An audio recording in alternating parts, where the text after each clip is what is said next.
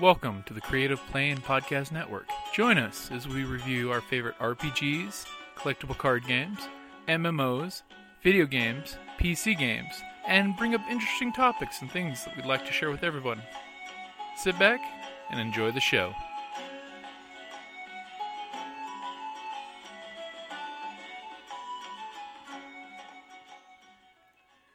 Hi, this is Kelly, aka Trixie from Ragnarok and Roll, a Scion to Ragnarok story, and Tilda Wimblewick from D&D Journey of the 5th Edition. First off, I would just like to say thank you to everyone for listening to our varied adventures, as well as for rating us on iTunes and RPGpodcast.com. If you haven't rated us yet, we would greatly appreciate it if you could. And if you're looking for more ways to support our efforts, we are now on Patreon, a great site where you can help us continue making more podcasts, as well as some special surprises for our patrons. If you can, please look us up at www.patreon.com/cppn. Every little bit helps. And again, thank you for listening. This is Character Creation Workshop. Oh yeah, like I can talk for hours on that. Oh, you can do the tabletop side of it. Well, thanks for bearing with us. Thank you very much. Hello, everybody. Hello. Hi there. My name is William R. Herr. I'm a fat, dumb, ugly truck driver. They asked me to come in here and talk about character creation. This is Jay Smith. He's the newest Master of Horror out of the East Coast, Seton Hall University. Well, why don't you tell everybody about yourself, Jay? Hi, I'm Jay Smith. I am a Master of Fine Arts in Creative Writing from Seton Hall University, an audio dramatist, and an author. I am an author, playwright, poet, and truck driver. Thank you. There you go. Because everybody needs a day job. Well, so let's just get right into it. When I'm talking to new and struggling writers, one of the major problems that I see is, well, there are two generally major problems that I see: an inability to plan out their characters and what their characters will do through the course of the story, and usually that involves also not having a full understanding of what a plot really is. There are no original plots, we all know that. And also, they don't really have a solid toolbox for how to create characters that are not only going to engage the reader, but are going to develop and grow throughout the course of the story. And that's what Jay and I are going to be addressing tonight. We're not going to worry about plot. However, what you're going to find out is using some of the tools that we're going to offer you, tools that we've learned from some of the masters in the craft. You can actually determine what your plot is. Your blurbs will write themselves. Your back cover copy will write itself. All the things that authors hate to do. You know, the short synopsis. Nobody likes writing a short synopsis, right? It'll write itself. So let's get right into it. I'm going to ask you guys to. Normally with a workshop or something like this, you have people standing up front telling you how to do what you're supposed to do. We're not going to do that. We're going to work together. Okay. And we're going to knock over chairs. And we're going to build a brand new story so you can see exactly how the process works. Okay. Somebody give me a name. Somebody give me a genre. Can anybody give me a genre of a story? Sci-fi. Sci-fi. Okay, it's a sci-fi story. Okay, is it appropriate? Yeah. Okay. How about, who is the main character in our story? Detective of a futuristic police force. Okay, he's a detective. And does he have a name? Bobo, the detective of the futuristic police force, because nobody's going to write this. Okay. Okay, so we've got Bobo. Right? Bobo has a diamond. This diamond is going to represent the conflict that Bobo faces, and which is static at the beginning of this story. Okay? In the beginning of the story, everything is in balance. Okay? He doesn't need to change or grow as a person because his environment isn't causing him to do so. So, but Bobo has a strength. Who can tell me what his strength is? Huh? No. Next hour. Bobo has a strength, and it's MST3K knowledge. Can anybody give me a strength? Attention to detail. Okay, good. He's detailed.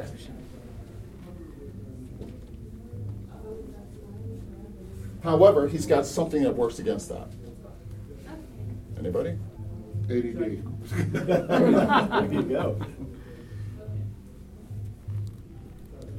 Okay, so Bobo has a strong attention to detail, but never for more than about 5 minutes at a time. Okay? He has another strength, however. Okay, he's not a two-dimensional character. That's just a two-dimensional character. That's good for a supporting character, but it doesn't really tell you anything that he can change and grow. So does he have another strength? Photographic memory.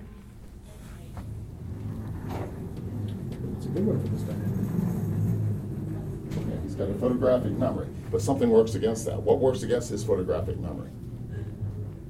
I know remembering useless stuff.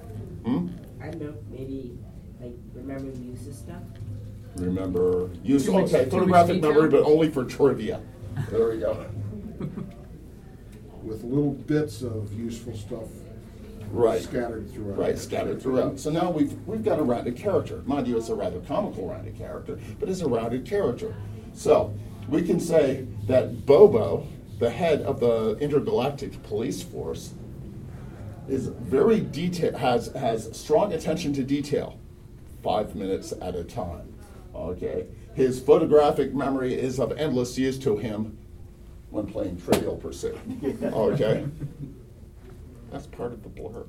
Okay, that's the first part of your blurb. But now Bobo, by himself, everything is static. Right? He's at balance. He doesn't care. He doesn't need to change. He doesn't need to move. He doesn't need to do anything. So we're going to put this on a 3x5 card.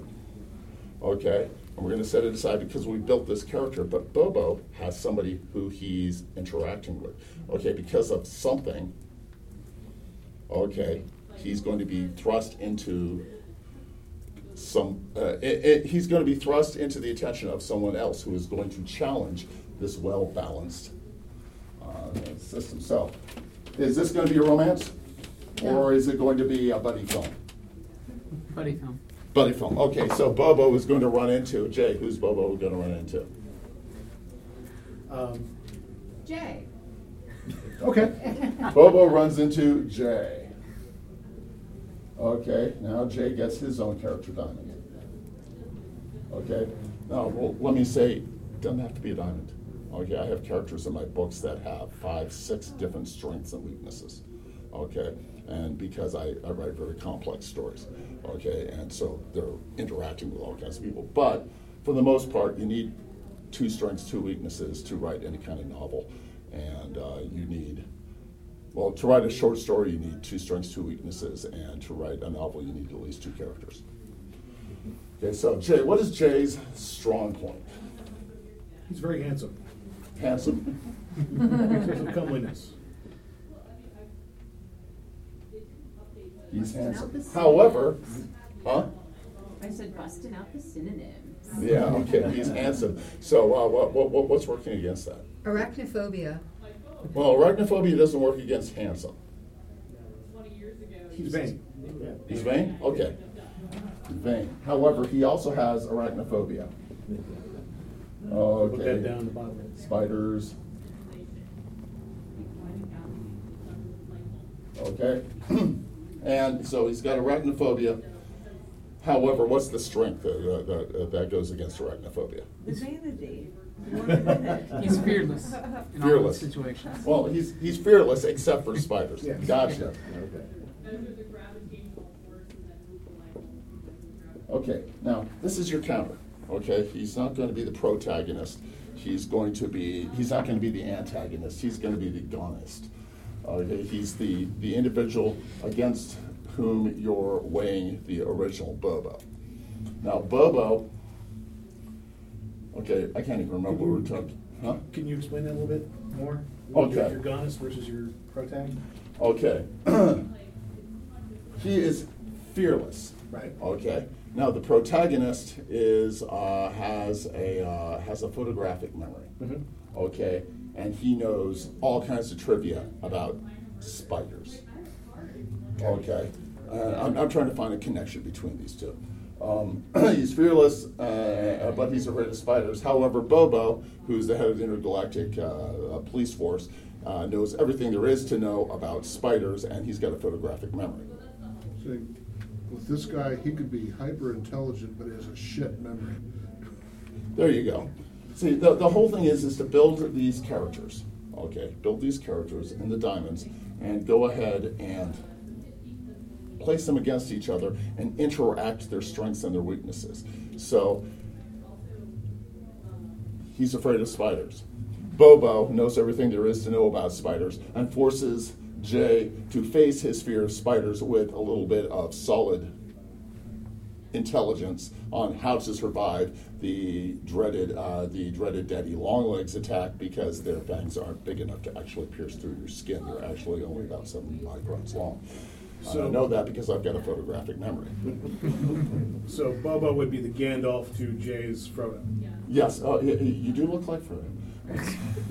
See my toes. This is not the only way to do it. Okay, this is a tool. This particular tool was taught to me by David Freeman, who is a screenwriter, actually a very sought-after screenwriter in California.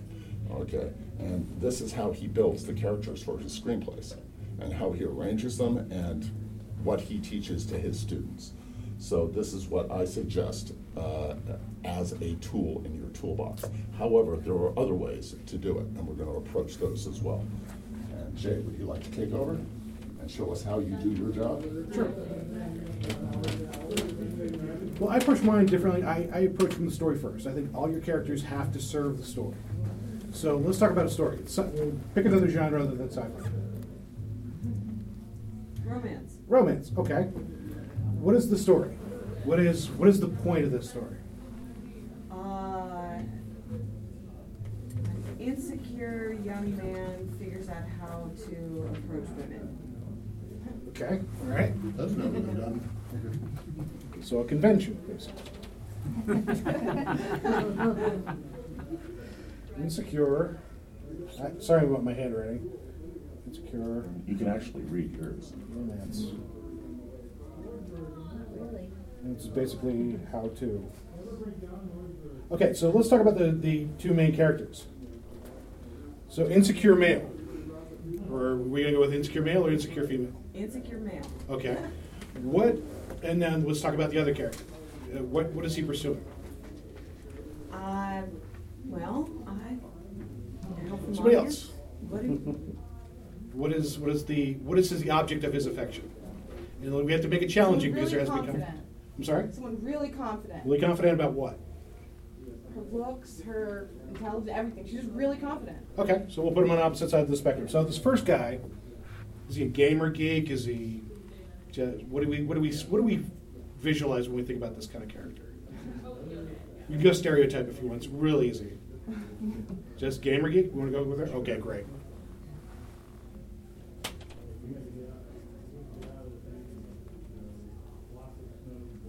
So the object that we're thinking about is we're going to get these two together because romance is about the successful uniting of two people, right? That's an unbreakable rule. Well, then it wouldn't be a romance. Is it? Right. Yeah. So we have a gamer geek. What is it? Let's talk the opposite side of the spectrum. Who is he going after? She's confident. Why is she confident? What does she do for a living? She's on the comm committee. I was going to say CEO of her own company. Okay. CEO of her own convention? Convention CEO. They're okay. Okay. But is that enough for one man to be attracted to a woman? What is it that unites these two characters? Anyway.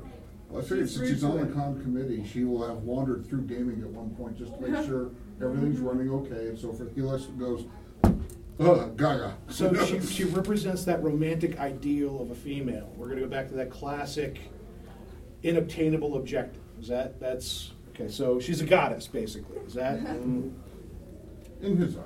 In his eyes, okay. One man's goddess is another man's harpy. That's good. And we'll add the extra D. Wait a minute, are you talking about my wife?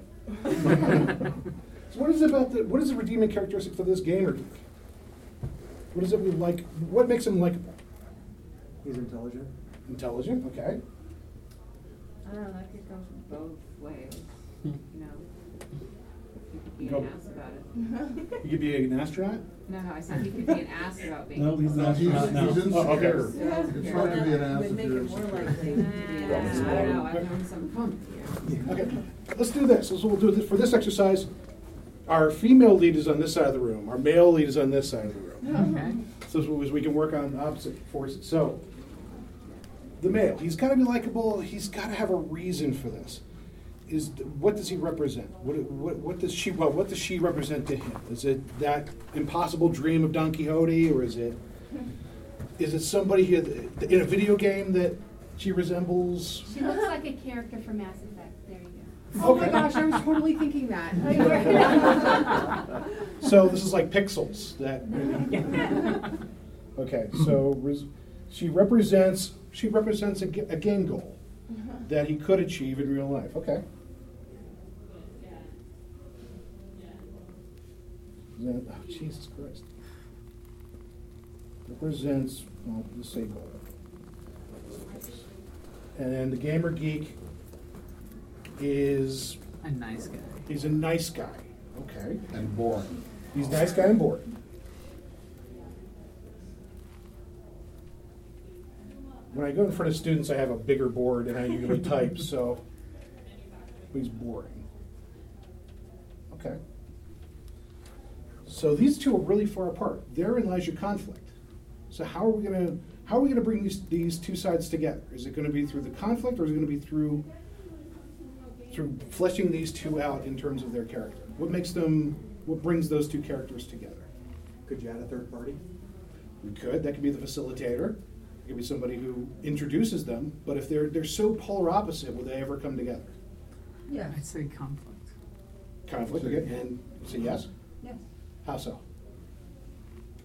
I have an idea. Just the way freeways cross and diverge. Okay.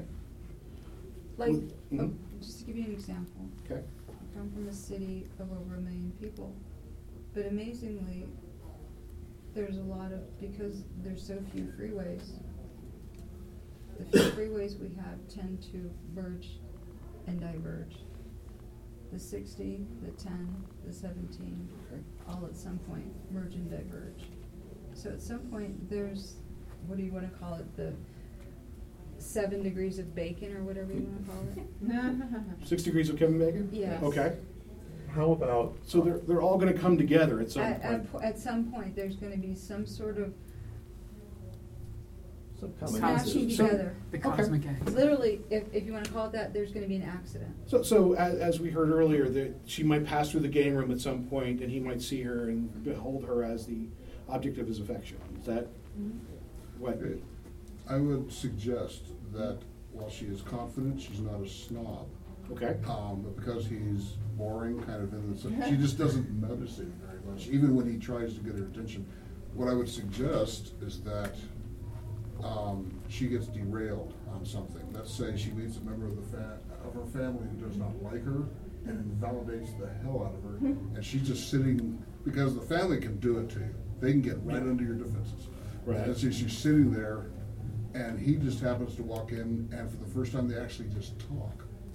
For the first time, she actually notices him. Because up to now, he's been this very unimportant thing off in the corner. So there's a reality to this character that's beneath that surface, that goddess veneer that he discovers.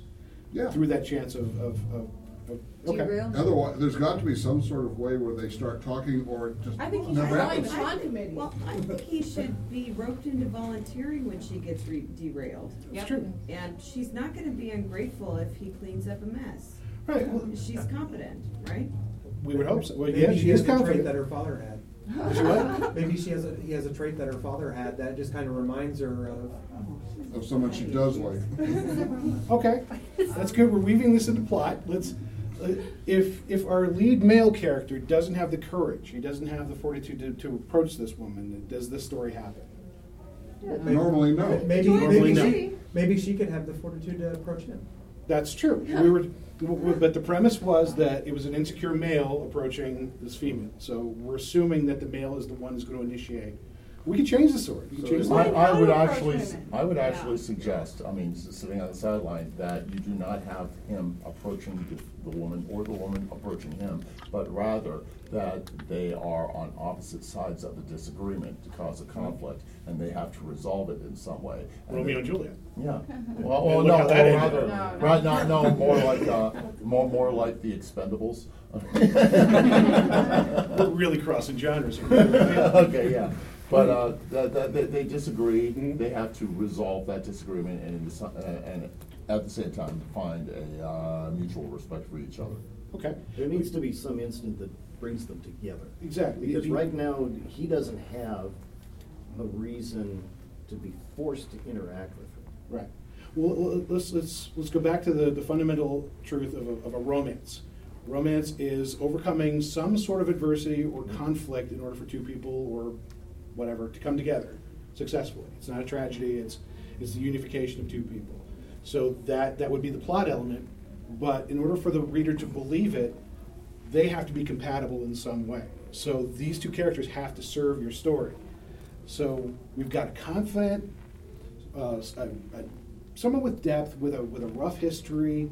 Her parents might be pushing her in a direction she doesn't want to go. She's not a snob, but she might come across that way. And that's a polar opposite of this dude. So he's got to have some outgoing quality that overcomes the natural tendency of a reader. This guy's never going to do this. She wants to learn how to game. She wants to learn how to game. Okay. She wants to be a gamer. Naturally helpful. That would be appealing to this woman. Well, I think that kind of goes with nice guy, though, right? Only if we're talking about an actually nice guy. Maybe They do might actually be Russian. Maybe it's a romance. You can't So really, really, yes, I fiction. never knew you spoke it. I was just telling, well, I think I just learned how to write in Russian, if not English. But I'm sorry, I lost the last part of that conversation. What was that? Oh, She was just saying that he's helpful. he's helpful. guy. Like, He's if helpful. he's helpful, Okay. that would be appealing to this woman, I Okay. think. So that facilitates, that goes directly from, okay, you want a game, I'll help you. Story ends. So what's the conflict there? Is he a bit of a dick? Maybe he's a little bit aloof. Maybe he thinks that she's She's a the little bit power uppity. gamer. No, she's got to be the power. That's power gamer. Everybody's with that. He's not confident with women, but he's confident in his gaming. Aha. Okay. But she's better. Well, but she's learning, Very so good. she's not going to be better immediately. Gamer. Okay. So we have kind of like an Ice Castles kind of Mighty Ducks thing where the teacher becomes the master. You know, I'm going to teach you how to ballet dance. How If about you she teach me just how to simply play hockey. discovers she likes him, approaches him, and he runs for the hills. The conflict he has to overcome is to get over his insecurity enough to reciprocate what she's offering him. Uh-huh. At So- what point, though? I feel like you guys keep skipping ahead, and I'm trying to go in sequence because this is the duel, right? Well, yeah. So where are we with the duel? Well, that's the thing. Where's the point of it is where's the story, and if we get to the story, then we can work out where these characters are. So let's establish the story. The story is, I like the idea. She's a goddess. She's an aloof creature, but she's also a gamer at heart. She's better than the boys, but for whatever reason, she's never been part of that group. But she decides at some point she's going to try and compete. And this guy who's always loved her or always liked her or just thinks that she's a goddess is her main competition. So he either thinks that he's going to have to beat her to earn her affection, or he's going to have to take a dive, or something's got to be overcome. So there's that conflict. And it's all driven by the fact that he's got a conflict internally. He's pride for being a gamer. He's got to be the best. Is he going to be the best, or is he going to allow this woman to win? Or is he going to try and prove himself to be the best in order to prove his love or his affection for her? If he takes a dive, he's not really. It's going to be a little bit shorter. Yeah, that's true. Than if he tries to beat her, just to prove himself to her or something. That's true, and that's part of his core character. The conflict could be that the Khan's going to get rid of gaming, unless he can justify why gaming's important to the Khan. And it comes down to a dance-off. I mean, a game-off. It's a small-town con, and she's the preacher's daughter, and Or she was told to put away childish things. that's true. So all of these things come together, and we'll bounce back to Will in a second, but all of these character traits that we've designed, however you want to play them out, come together in the center. Because if they aren't compatible, and they don't have a core conflict at least at the initial point, this story will never take off. So when you're thinking about it, the female's the antagonist in this story because it's a romance. There are going to be other points of adversity. There's going to be maybe the dad who doesn't approve of gamers because they stink and they're evil. And this guy's friends are saying, ooh, cooties, don't go with the girl, it's bad. I know I dated myself to the 1980s with those references, but it's all going to come down to this. And in romance particularly, if your audience doesn't believe in it, they're just, if they don't believe in the realism of your individual characters and their inherent compatibility in romance, the book's not going to work. The story's just going to break down at somewhere in between chapter 10 and chapter 15, and you're just going to be frustrated with yourself. So where you could start with, especially with screenplays and other visual arts, you can start with the characters because it's a little bit of a different medium. In fiction, you want to start and get your story down and then wrap your characters and their traits so that they can run through the story effectively. And after that, it's just getting out a D&D character sheet and writing out their strength, convention, your wisdom. Does that make sense? Yeah. At least in part? Okay. Well, yeah. Now, like he said, we differ in the way that we do our jobs. I'm a very strong believer in character-driven stories, okay, and character-driven plots. So, when I'm going to go ahead and give an example, a finished example of a story that's driven by characters first and foremost, and that the plot builds itself around those characters. Okay, in this case, I'm going to say the character's name is Dolly, D-A-L-I. Okay, Dolly has a character, Diamond. Okay, she is inexperienced. Okay, but she is also driven. Dolly, by the way, is short for amygdala. Okay, and I've actually already written this story. She's inexperienced, but she is driven. Okay, she is brilliant, but she is caught in a vulnerable situation. Okay, that's her character. She's actually from India. So, next to this, we have Wilhelm.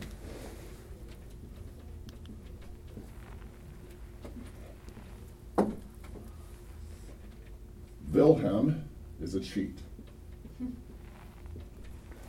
but he's successful.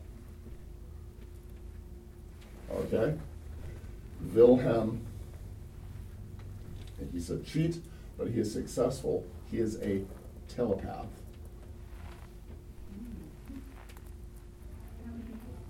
Okay? However, he also feels physical sensations. That's his weakness. Like someone else's? Yes. Ah. Okay. So here's the story. Okay, can you build the story around this? Okay, I've got a villain, and I've got a hero, and I've got everything I need for the short story. So this is a short story, which I may or may not pitch at pitch perfect. Okay. Amygdala Sin is a junior commander. Okay, is a junior commander with the Republican Republican resistance. Okay, in Port Pleasant, which orbits around Sirius. Okay, she is inexperienced. She's young, but she is driven to succeed, and she is a former master chess player. Okay. She is brilliant. No one has ever defeated her ever in the Chess Federation, except for Wilhelm. Okay? And now she has been captured by Wilhelm and is going to be questioned. Wilhelm has to break through her defenses on her questioning. She's got a strong mind, and she knows he's a telepath. She didn't before when she was playing it. So Wilhelm is going to challenge her, well, rather force her into a game of chess. For every pawn that she loses in this game of chess, he's going to kill one of her captured men. Okay? If she can defeat him, she can go free. Okay? But even while he's playing this game, he's going to be questioning her and basically torturing her because she's been horribly injured, okay, in the battle for Port Pleasant. That is the story. There is a conflict here. Mm-hmm. Okay, so the entire story is the game.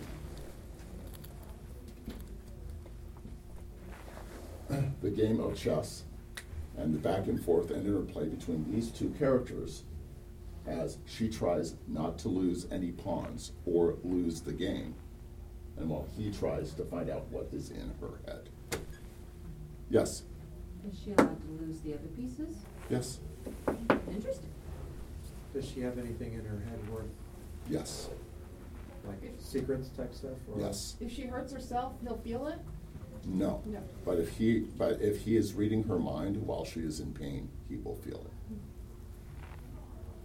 And that is his weakness. She can think about things while she is in pain, and he will be out of her head. Okay. However, she can't think about strategy while she's playing the game because he will know what she's going to do, and he will take her pawns. So does she try to hurt herself? Huh? Does she try to hurt herself? No, she tries to win the game. No, but I mean to feel pain just so that keep him out of her head. Unfortunately for Wilhelm, he is not really very intelligent because he is a cheat. So he is going to injure her multiple times until she has a dull ringing pain constantly, and she can't stop herself from being in pain, which drives her close to unconsciousness, but it also drives him completely out of her mind.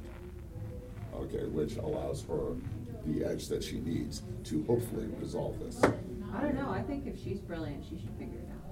Huh? I think if she's brilliant, she should figure out that pain keeps him out of her head. Oh, no, Pain she does. Keeps him out of her head. She does. Okay. But building up to that, there can be some great back and forths. Yeah. Oh, absolutely. Absolutely. It's one of my wife's favorite short stories that I ever wrote, and she absolutely insists that I publish it, and I keep on not publishing it. And so maybe I'll throw it at Fish Perfect. Let me ask you this. How do you, and I'm trying to work out, you created a very vivid pitch, and the pitch is what's going to sell the story. Right. Did the pitch of the story develop from your creation of the characters, or did the characters develop from your original concept of the story? Actually, I created the characters first. Okay. Okay. I came up with the characters, and once I've written the characters, now I start to build the story and the plot around. Because what is a plot? Anybody tell me what is a plot? A plot is I want. Right. But. Then. But. Then. But. Then. Finally. Except. Okay. I mean, that's a basic plot. Yeah. And that's part of all stories, and that's what's going to sell it. Right, but you can drive the character in a character-driven novel or in a character-driven story. The characters and their interaction is what's going to make that story just ping into people's minds. Is what people may remember plots after they read it, but what gets them to finish reading it is the conflict between the characters. Absolutely. So I come up with Amygdala Dali because I really want to say thank you to all the people of India for buying 1,500 of my books. And, okay, and also because I wanted to try and throw this into the Brave New Girls anthology, which she wasn't enough of a girl to make it into there, but. She's inexperienced, but she's driven, she's brilliant, but she's vulnerable because she's in a bad situation. Now all I need to do is come up with a villain. You know, somebody you can hate, but you can understand, okay? He's a cheat, but he's successful. You know, he's the captain of the opposing team. He's a telepath. He can understand what she's thinking. He can tell what she's thinking, but if he's caught in her mind while she's feeling pain, he's going to feel the pain, and that is his weakness. So as you're doing this, it's percolating in the back of your head, the story that's going to result from these two. Yes. Okay, that's great.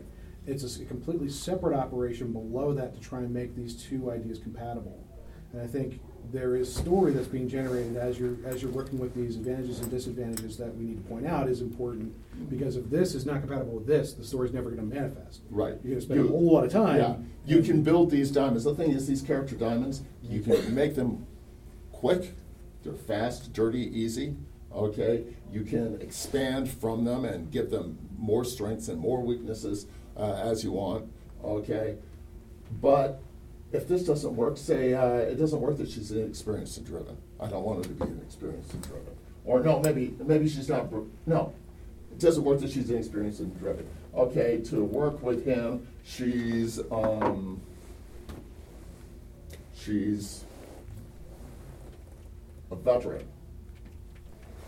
veteran, but she's tired. Okay, does that work better with Wilhelm Jurnovich? Okay, does that work better? Well, maybe it doesn't. Maybe I don't want Wilhelm Jurnovich to be a cheat but a raging success. Maybe I want him to be brilliant but in love with her, and that's his vulnerability. But he's driven by his duty to the Colonial Council to question her and find out the secret of why they were defending Port Pleasant to the very death, when it was such a minuscule, unnecessary outpost.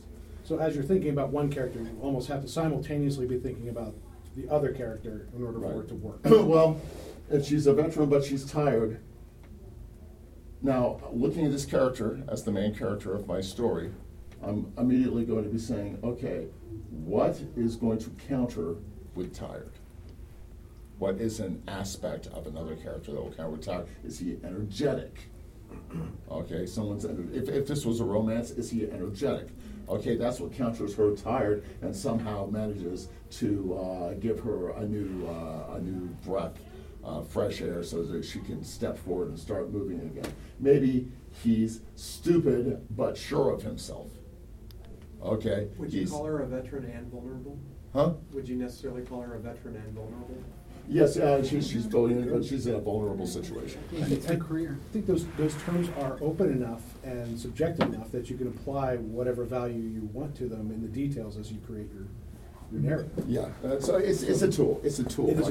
It's actually a great tool, because when you're thinking about it, as you create your characters and you're changing these values around, you can pull this character out and maybe bring in somebody else completely different from another story and see if that works a little bit better.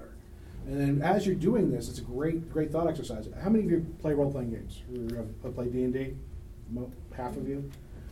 When you start bringing your characters together, if you're a dungeon master, if you play with a great dungeon master, they don't necessarily pick their characters, but they figure out through the combinations of clerics and barbarians how to play those characters against each other as they want to kill them off or drive them insane in the case of Call of Cthulhu. They know how to bring these two parts together and generate a story. So you might actually come up with a completely different genre of story after you've completed this exercise. Now, the thing to remember is this is not the only way to do it. In fact, this may not even be the best way to do it. Among the best advice that I've ever been given by someone in writing was, again, from David Freeman, and he told me, he said, this is not the toolbox, this is the chisel. Okay? This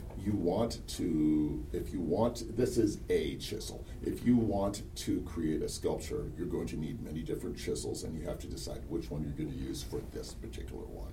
If this works for you, if you're really good with this, and you should work with a chisel, maybe you need a chainsaw. Okay. Maybe you need a tiny little scratch awl. Okay.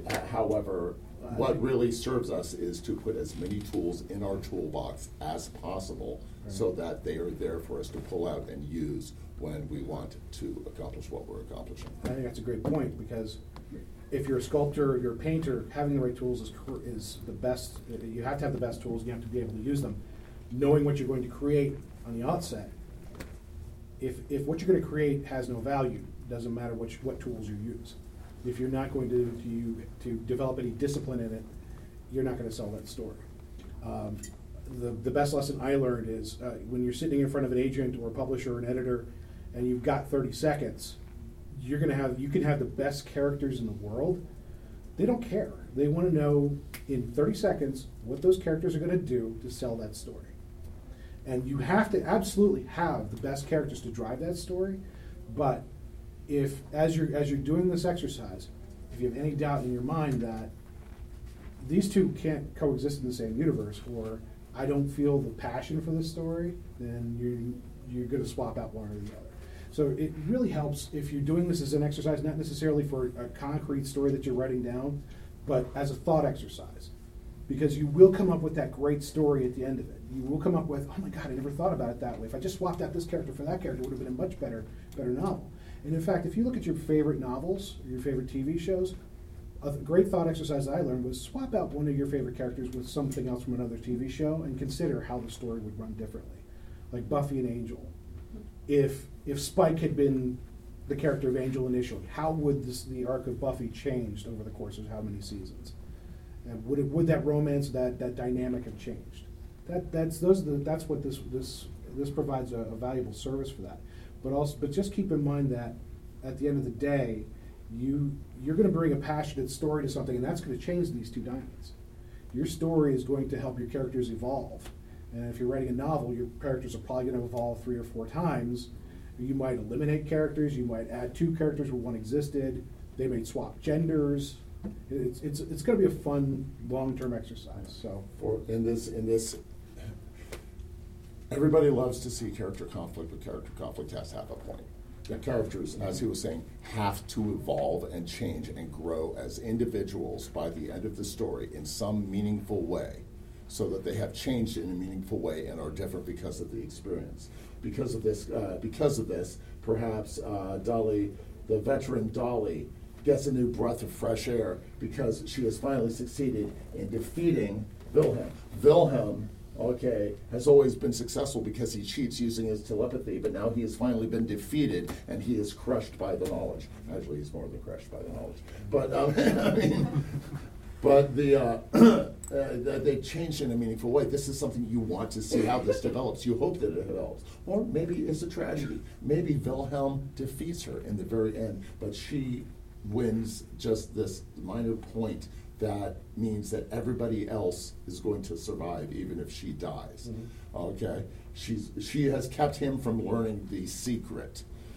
She has kept her mind secure against him, and she's going to die, and all her men are going to die, but Earth is going to be destroyed. Because that's what she wants. I'm not saying that's what she wants. I'm just saying, in some meaningful way, they have to change, and this is where you just decide what you want to do with them. This is where you decide, how am I going to torture these people for the pleasure, of my readership. And this is the great spring point. If you just want to explore the characters in detail and maybe just put it into a file for a future story. I was slightly facetious before, but I had a great session with an author named Amber Bliss, who I recommend looking up. She's a great horror writer. She's also a gamer, and she does write out her characters in Dungeons & Dragons character sheets. And it helps her because she's more drawn by statistics. So if she knows that her character is more mathematically inclined than artistically inclined, then that drives her character in one direction than another. So if you're a gamer and that's the direction you want to go, that might help you. I also know writers who use cheat sheets. They basically find a character actor's face and put it in their Word document as a reference to a character in another movie or another story. It could be that simple. It reminds them of an archetype or a trope, and that might just be enough to get your story moving. And that's part of that whole journey of the writer, where you start out with the great American novel. Halfway through, you realize it's complete shit, and then you reinvent it into something completely new that you're passionate about. So, like you say, it is a great tool, but there are a lot of additional tools that you can build off of this, and you have to write. Don't put any sentences together. Just start writing out words that you associate with the character. Noble, clever, well hung, blue eyes, cheats and cards. All those things just can come together and in your head coalesce into something that you want to tell a story about. It may be that one character defines 10 characters. This could become a baseball diamond, 4 characters working together in concert. So, yeah. Do you want to open up to questions, or you want to? Oh, yeah. Do you, well, first off, what are we doing for time? We are at 15 minutes. 15 minutes left, or we've been here for 15 minutes? Oh, dude, if we're just here for 15 minutes, we're done. We have about 15 minutes left. We have about 15 minutes. Let's open up for questions. So, more happy to answer any questions you have, or we can run through an exercise if you like. Or you can just say, you know what, I'm bored and I want to go home. Or do you have a specific problem? We can If you have any specific problems, we can give you a hand with. Any questions? This is a conversation, not a speech. Who's your favorite character? A character that stays with you? Travis McGee. Okay, why? He has empathy, and yet he can be a bit of a bastard. He's flawed, but intelligent. His whole role in the novels, other than just to solve mysteries, is to comment on the society around him, and the lifestyle he has puts him in the perfect position to do so. Is it more literary fiction? Can you explain the context? What's the story that he's in? You've never read John D. McDonald? Just give me a synopsis of what. He came back from a war, let's say Vietnam. Okay. Found his brother in some sort of weird legal difficulty. The brother commits suicide, so he loses all sense of permanency. Okay. He's very suited to a particular activity. What he does, let's say someone legally steals $50,000 from you. He'll get it back for half the value. Okay. Half is better than nothing. Right. And that's how he makes his living, and it puts him into virtually any level of culture that you can think about, and gives him a chance to comment on it as he goes through it. Okay. And he does beat on people, but he's conflicted about it. He feels bad afterwards. I'm going to beat you to death, but I'm going to feel bad afterwards. Yeah, don't we all? So is it that nobility of the character that appeals to you? Is that he's his one foot in the bad world and one foot in the good world, or what is it about that character? He's an odd hero. Okay. And he's not a shining knight, as he keeps saying himself. The armor is a little bit tarnished, but it's there. You know. So he's layered. He's complex. And those are kind of the best characters to work with, right? Is there another example, somebody that stands out to you guys? Or? Lyra from Pullman's Golden Compass series. Why? Well, first she's funny. Okay. She's very rude. She's very thoughtless. And her coming of age and building of her conscience was really very heartbreaking. What are her main conflicts that she runs up against? Any sort of awareness of other people's feelings. Okay. So expanding her horizons is a challenge, and just. Well, I mean, she has to save the world too. It's a YA novel, so I mean, of course she does. But just the really like getting out of that adolescent self-involvement, I think, is her biggest. She had a bigger dose of it than just about any other character I think I've ever read. Okay. I'll ask the same question I asked him. Why does that appeal to you? Isn't that the universal story of all of our growing up, except for it's like written large in a very brave and mouthy young person? Okay. So we have two different types of characters. One is a kind of an escapist, kind of an idealist. One is very real. One, at least at an emotional level, you can identify with it and empathize with it and follow them on that journey. As you were talking, I was thinking about Mom's Razor's Edge, where it's a very literary fiction where a man comes back from war and he has a completely different mindset about how the world works. He's completely compatible with it, and he does what he feels like anyway. So it's empathizing with that character, but maybe the environment's a little bit different. So those are the ones that stay with us, the ones that we identify with closely, but the ones that are emotionally and technically layered and complex, but then run into complex conflicts that are worthy of them. But I just have to be compatible with their personal goals and initiatives. Any other examples or questions? Lazarus Law. Okay. I mean, I don't know if you've read Time Enough for Love, but it's basically in Heinlein's world. Lazarus Long just doesn't die. Okay. He was part of an experiment that he shouldn't have existed at this early on in the experiment, but he just kind of kept on going and just never died. And he reaches a point where he's just ready to go. You know, he's just ready to give it all up. He's tired, he's exhausted, he's done everything, but he's the head of the family, and they don't want him to go, so they talk him into staying and telling his stories. As they're searching for something he's never done before. And they eventually come up with an idea of something that he hadn't done before, and they basically make identical twin daughters of him. Okay. So they clone him into female versions of himself that he gets to raise.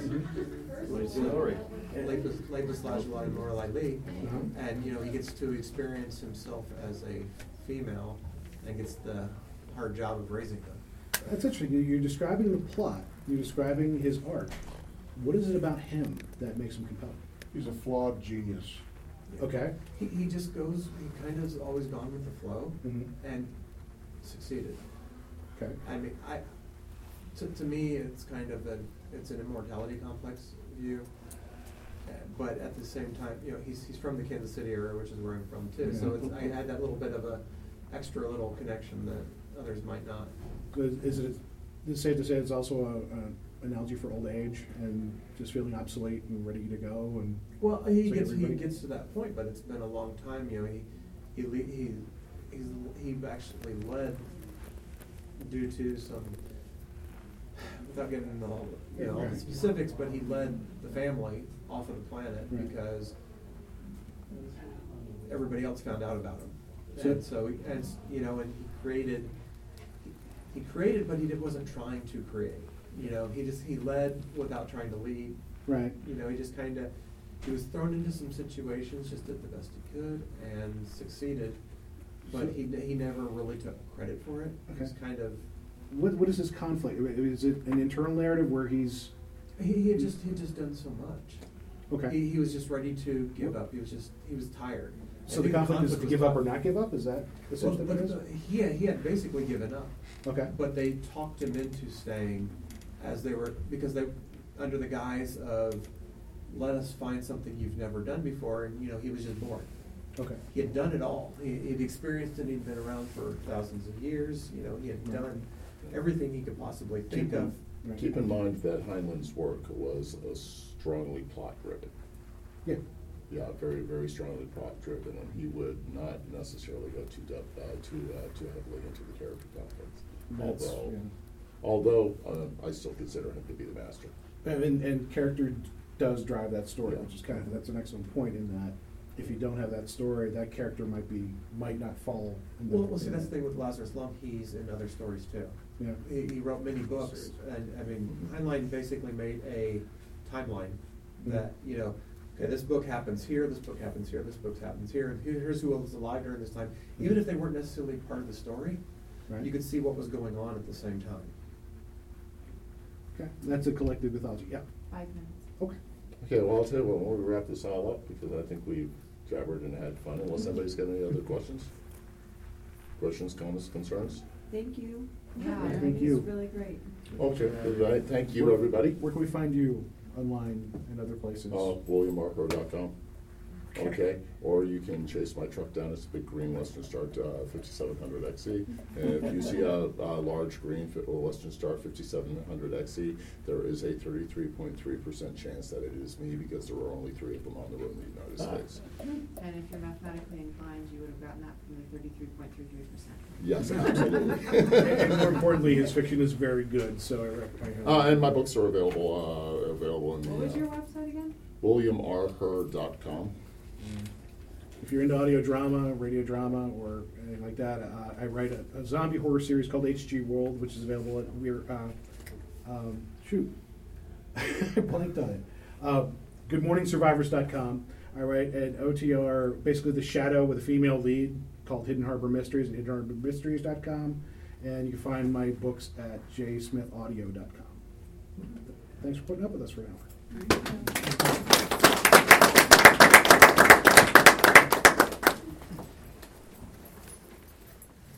We also do bar mitzvahs.